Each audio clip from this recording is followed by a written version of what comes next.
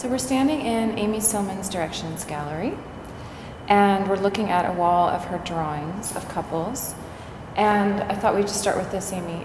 Can you discuss a little bit what brought you to make these drawings and the process of the drawings? These drawings actually are like kind of third, fourth, and fifth generations of drawings away from the original drawings of people that I did. And I think the original impetus was that when I was making my last show for New York at Brent Sigma, the figures were all kind of cartoony, and they were all drawn from my head. And I think in the past I've done a whole bunch of portrait drawings, but I had never incorporated those into the basis for paintings. I would draw from life for fun, but I wouldn't draw for like sketches for paintings or anything like that.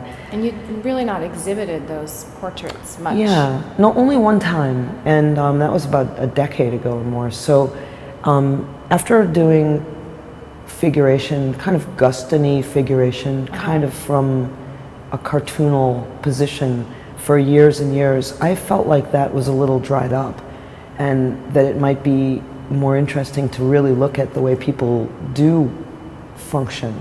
And the way that I usually draw people in the older paintings has always been kind of psychological. Though they're cartoony, they're supposed to have a kind of pathos or some kind of more, you know, I would think of it as being kind of a Beckett-like quality of something kind of absurd or tragicomic. Were not specific. You weren't thinking of anyone in particular except maybe yourself in those earlier Sometimes figures. I would. No, I would think of different people. I would definitely think of characters, people that sort of occupied positions that I thought might be, you know, who might occupy a character position. Like there was definitely, like a type. Yeah, there was a traveling salesman that I used to draw, and he was my dad. Okay, and, you're Willy Loman. And but anyway, I got to this place where I thought I should look at other people more specifically to build a new vocabulary for form, basically. And not everybody has to be like a head on a stick. So I thought that it would be interesting to look at couples because there's a sort of obvious psychological charge between them. And I thought, okay, here's instant content, you know, the way they sit around. It's not just the figure or the body, it's how those two bodies relate. Yeah, totally. So it's kind of the way they sit around, the way they lean on each other, what they do. I didn't even tell them what to do. I would just say, I'd like to come and draw you. And they would do all kinds of things.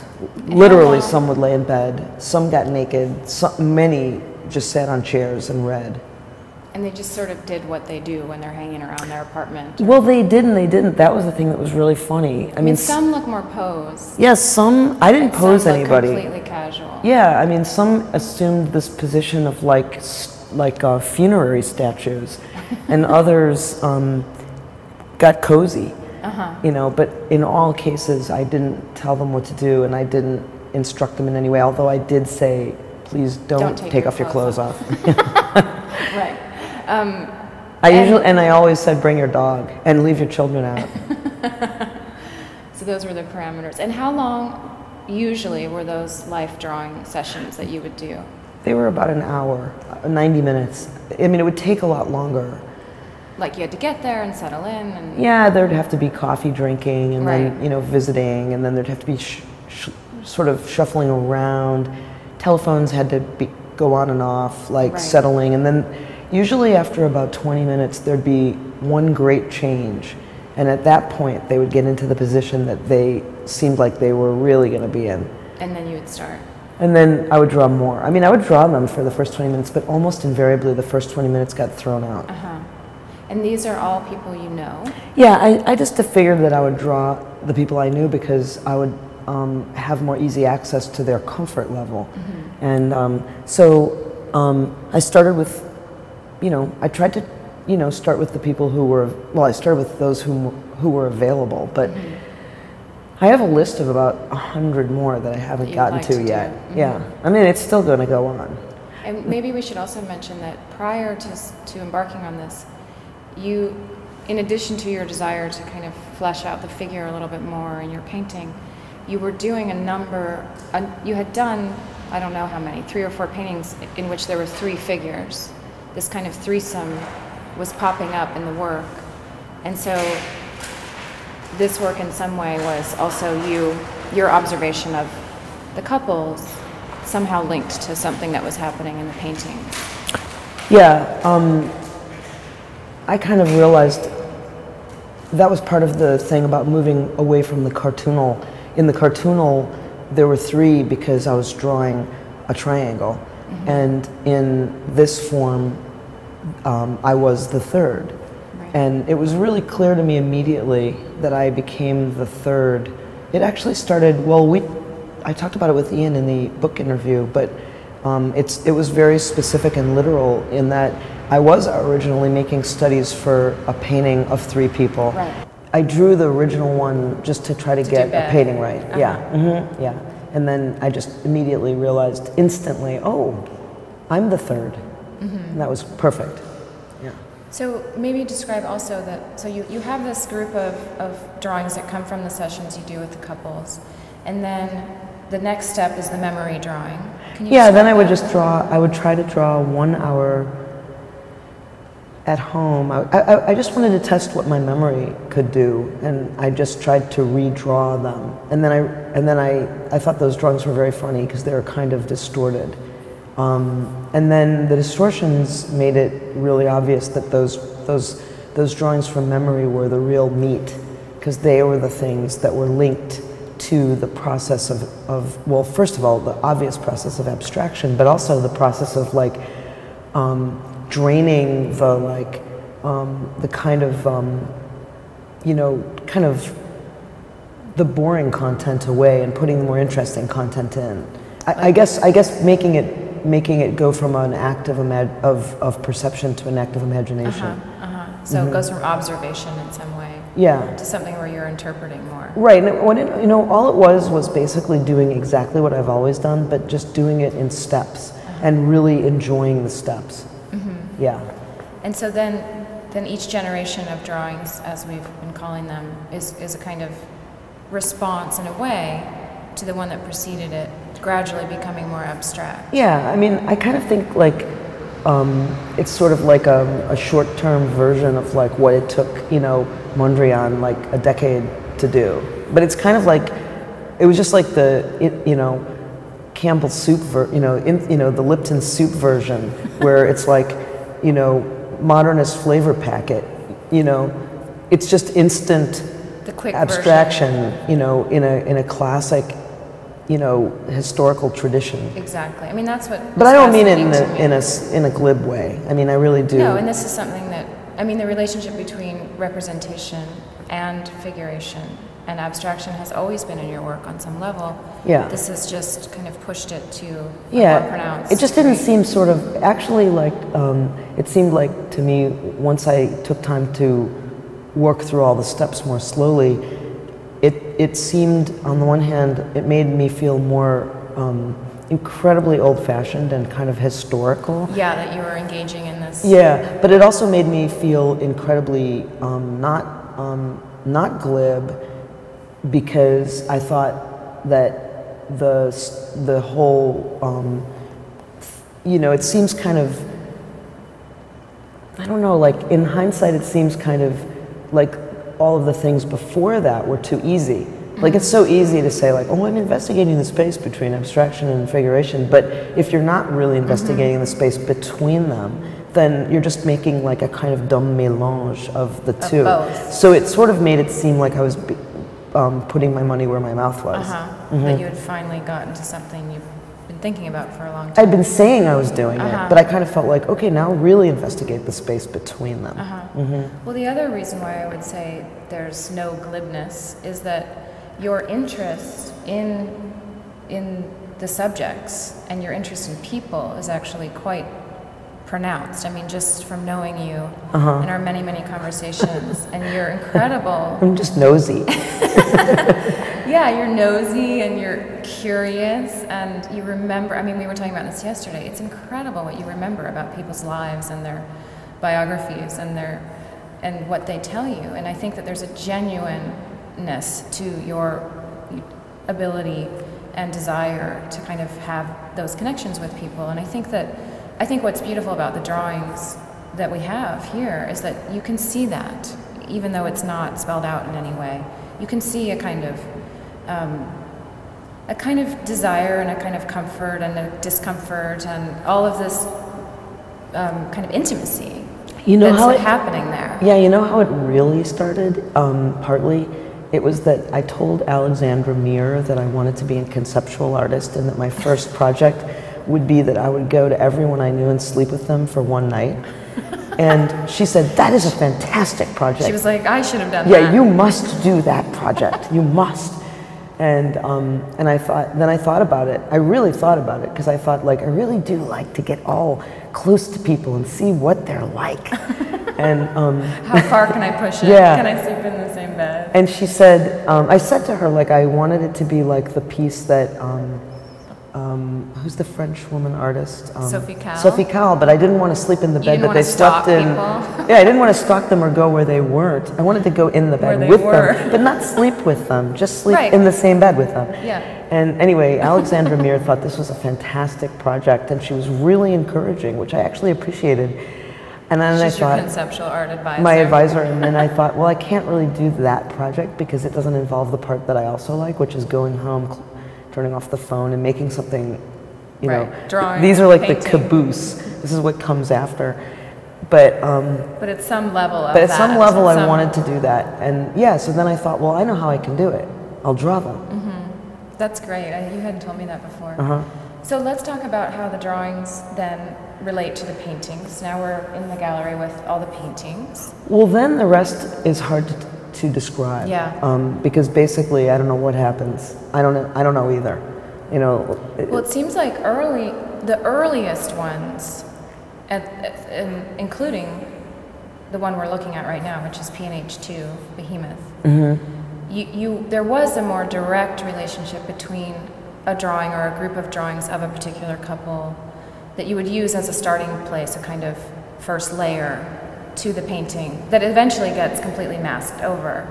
I mean, we've talked about how I watched P&H in this painting kind of go from being recognizable to subsequent visits to your studio when they just got masked over completely, and now what we're looking at is an absolute abstraction, although I know and you know. Although we know figures are underneath. We know that it's a mattress strapped to a top of a car. Right, and then it starts to look like something else, quite sculptural. And I mean, all of these have connotations to objects, the way that or associations that each individual is going to bring, the way that we do to abstraction.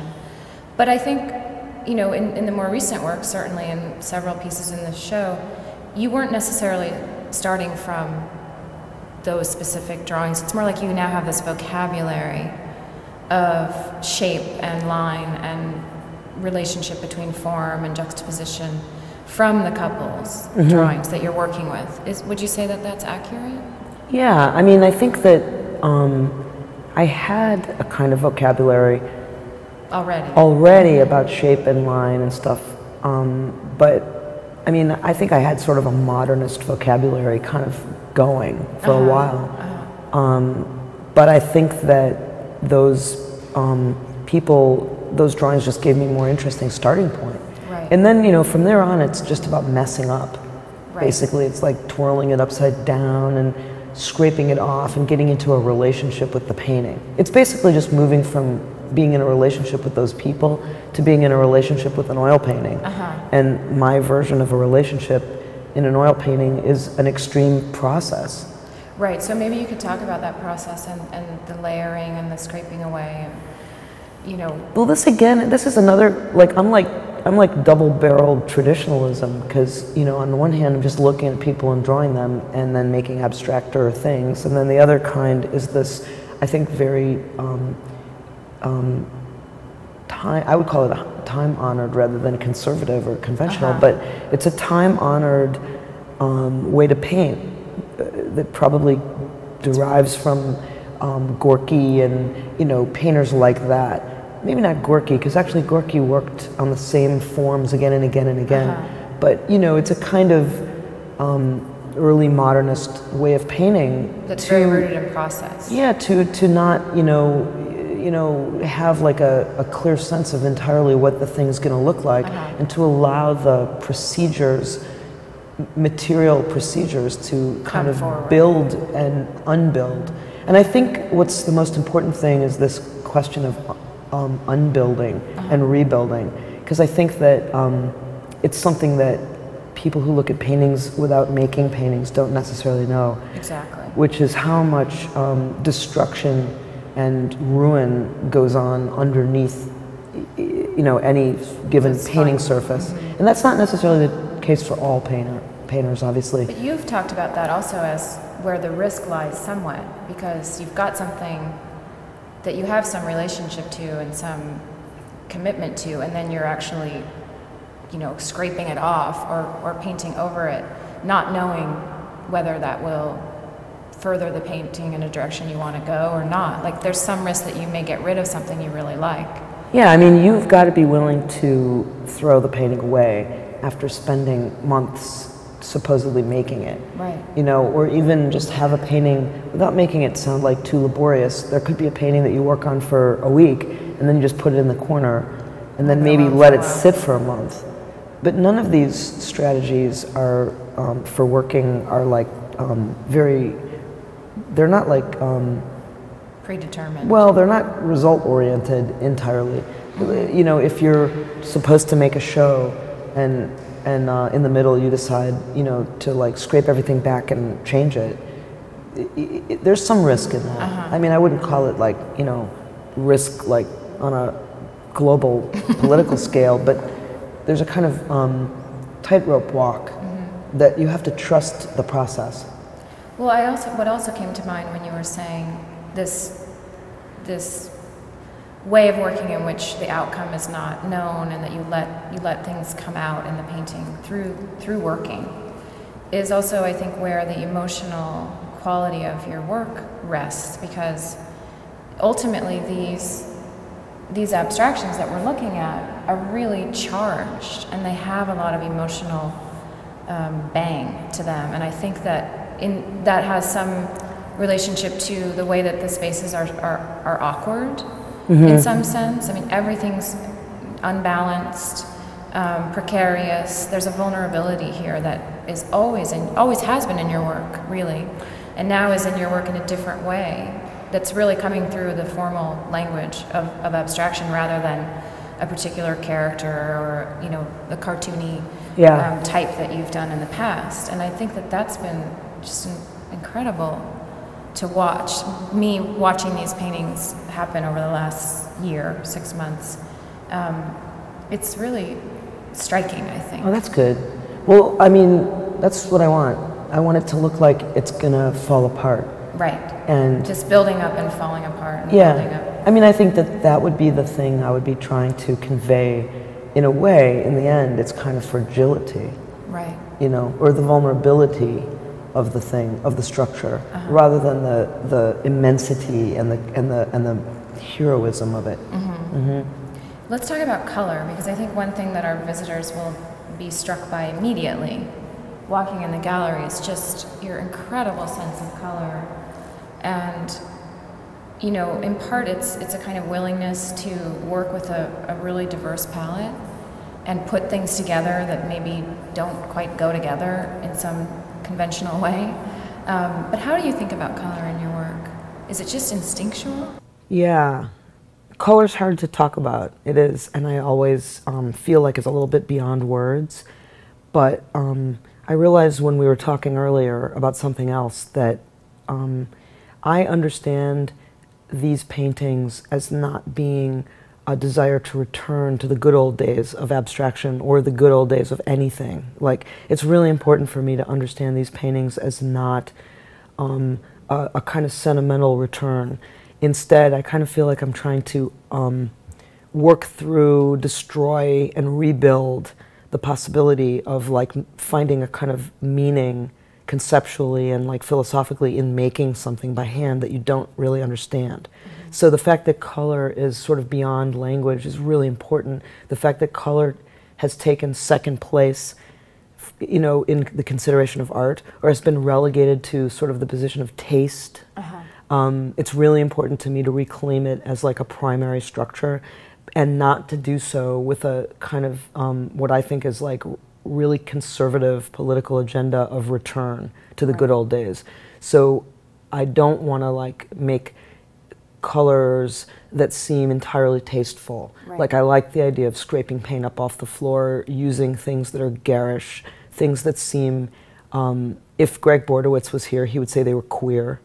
You know, that they're colors that like really push the envelope and challenge the agenda of just simple, easy, good taste. They should be a little queasy, a little uncomfortable, like kind of beautiful, but like a weird, uncomfortable, awkward beauty, sort of like the form. And it's really important to me that the color be not just store-bought and slapped on in a kind of fabricating way, but like worked through to a position of emotional discomfort slowly.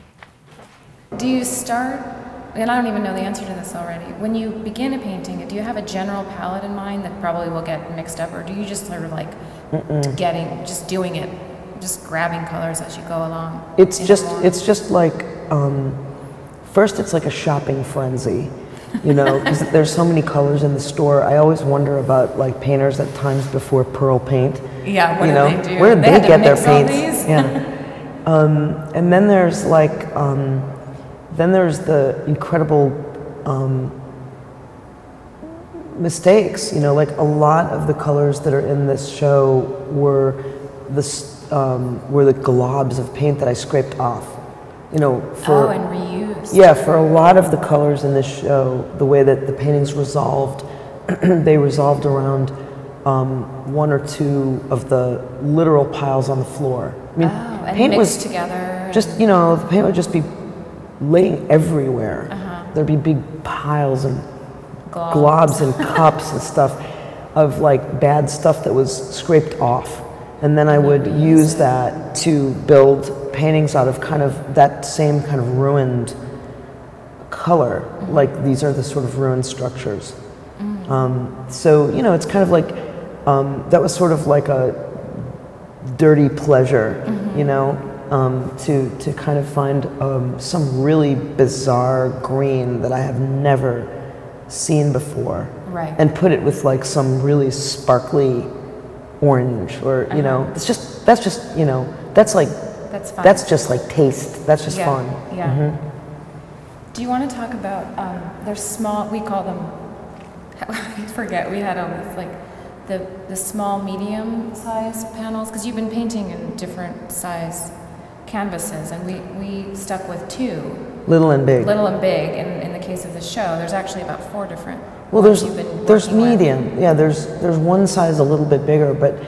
And then there were a couple of early ones, like P&H, the first one, that were slightly smaller than what we've got here. Yeah, there was big, little, and little big.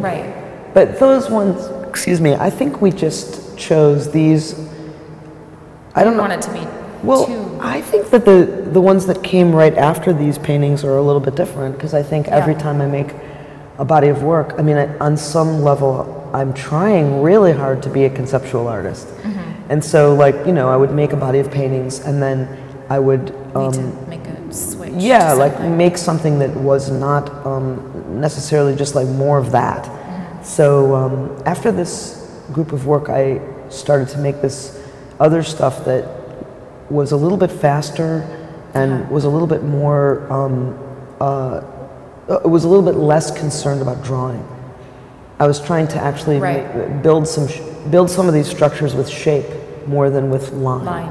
So and I think we see that actually in You, which is the third. Yeah, use the last, use kind of the transitional one between these and the next. What you're doing now. Although You, I never really know if You.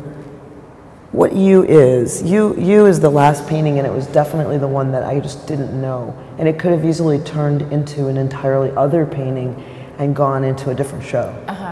Exactly. That's how I felt about it too. It was kind of hovering. hovering on being a completely different painting. Yeah, and there's certainly less line work in it and more your comfort or discomfort with having larger expanses of color, you know, real sections of bold. But you know what I noticed? I was fine with the part on the right where the big expanses of color were. Yeah. And I was having a really hard time with the left. And people were always coming into my studio going, wow, this is a real big deal. You just have a color green. And I'd be like, huh, that? Oh, like that was so radical. Big deal. That's the part that I'm perfectly happy with. Oh, the part on the left is a mess. But the part on the left is so much more what you'd been doing, so that's interesting.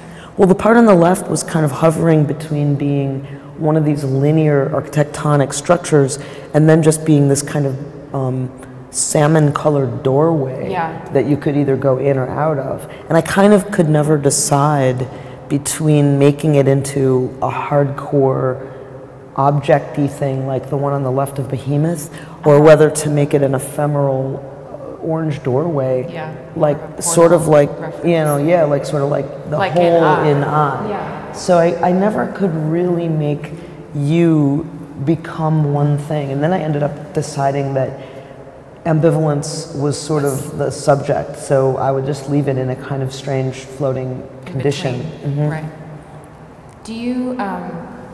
Because I know that we've felt really strongly that the small paintings are just as important as the big paintings. Yeah, that's why we hung them that way. Yeah, exactly. We wanted them to be hung together in this very straightforward way, so that they didn't get overpowered by the big paintings. I don't think that they can, because they're so strong individually and collectively. But is there any way in which, when you're making the smaller works, do you work differently, or is it the same process? It's the same. It's just that you can turn them around more easily. Right. I mean, these weigh a lot. I actually put my back out moving the big paintings. Yeah. Like I actually went to a physical therapist in the middle of this process, and she said, "You have a rib out of place. Stop picking up heavy things." And you're like, "But someone's got to do it." Yeah. But that was interesting too, when during Ian and my visits to your studio, many times in the course of doing the show, that sometimes you'd have the painting. I mean, I remember this with Behemoth, where you weren't even sure what was the top, and we were kind of rotating them in a quarter direction and kind of looking at them together and thinking, well, we still don't know which way H. We don't know which way H goes still. Exactly. You know, if anyone buys H and they like it better, upside down. Go ahead. I don't really care. I mean, is that true of all of these, or they are sort of oriented in the final version for the most part? Well, I think like there's something about painting in general where when eyes look at them, they change. Mm-hmm. And when a friend of mine said that he didn't like paintings that have been looked at too much. He felt they somehow are effective? Yeah, he said that they just get they get stale or they get overworked. Like Mona Lisa? Well, maybe, but no, he meant like, you know, by him. In his studio, like he said that he had a critique of some painting which was, oh, it's been looked at too much. Interesting. Which sort of scared me when he said that, because I thought, oh no. Because I would think most people I've looked at too much. Not looked at enough. As viewers, you feel the opposite, like you never get to look at anything long enough. And one thing that I really love about these is that, you know, I've been looking at these paintings quite for a long bit time. With you. Yeah. And I'm always discovering new things. I mean, they're very generous in that way. And I'll surprise myself, like that I never noticed a particular color on a panel or a line or a relationship between something. And it's fun. They're very fun to look at. And I think you could spend a lot of time with them. If anything, that it's just, you know, how do you choose which one to stare at? Yeah, I mean, in a way, I think that's exactly why we hung them this way, right? Because when these, which have a lot packed into them, when they were hung next to big ones, they seemed to diminish a little bit. And so we ended up putting all of them on one line pretty much, because they then, I think, came forward as like complex objects in their own right. Exactly. And they didn't seem We like didn't want lesser flanking objects. the big one. Yeah, because they're pretty packed. Yeah. These are pretty packed tight. That's what's different about the work that I started after this group of work They're that's a in my little studio. more It's much loose. opener. Yeah. It's much more, in fact, that same guy who's, I should say his name because I was going to give him credit, but this friend of mine who's a painter, Joe Fife. Joe is the one, he came to my studio at the end when I was kind of nervous about these before they went out. And I said, what do you think of these? And he said, I like the ones that you've done right after this because it looks like you let your foot off the gas a little. And I thought, oh, the new ones will not. And then I had other people come visit my studio and they said, these don't seem enough for me. I prefer this group that's at that we're looking at. So taste, determines that. But some people thought that these were a little too packed, and other people thought that these were sufficiently packed, and that the new looser ones were too loose, too little was there. Right. So I mean, I don't really care one way or the other, but I think that these are definitely wound tight. Right. I think. Yeah, I think so too. Maybe it's because you're wound tight. I was wound tight when I did them. Now I'm loose. Now you're I'm loose. relaxed. Now you're relaxed. Very relaxed. Is there anything else you want to say? Thanks for giving me a show. Oh, it's been so much fun.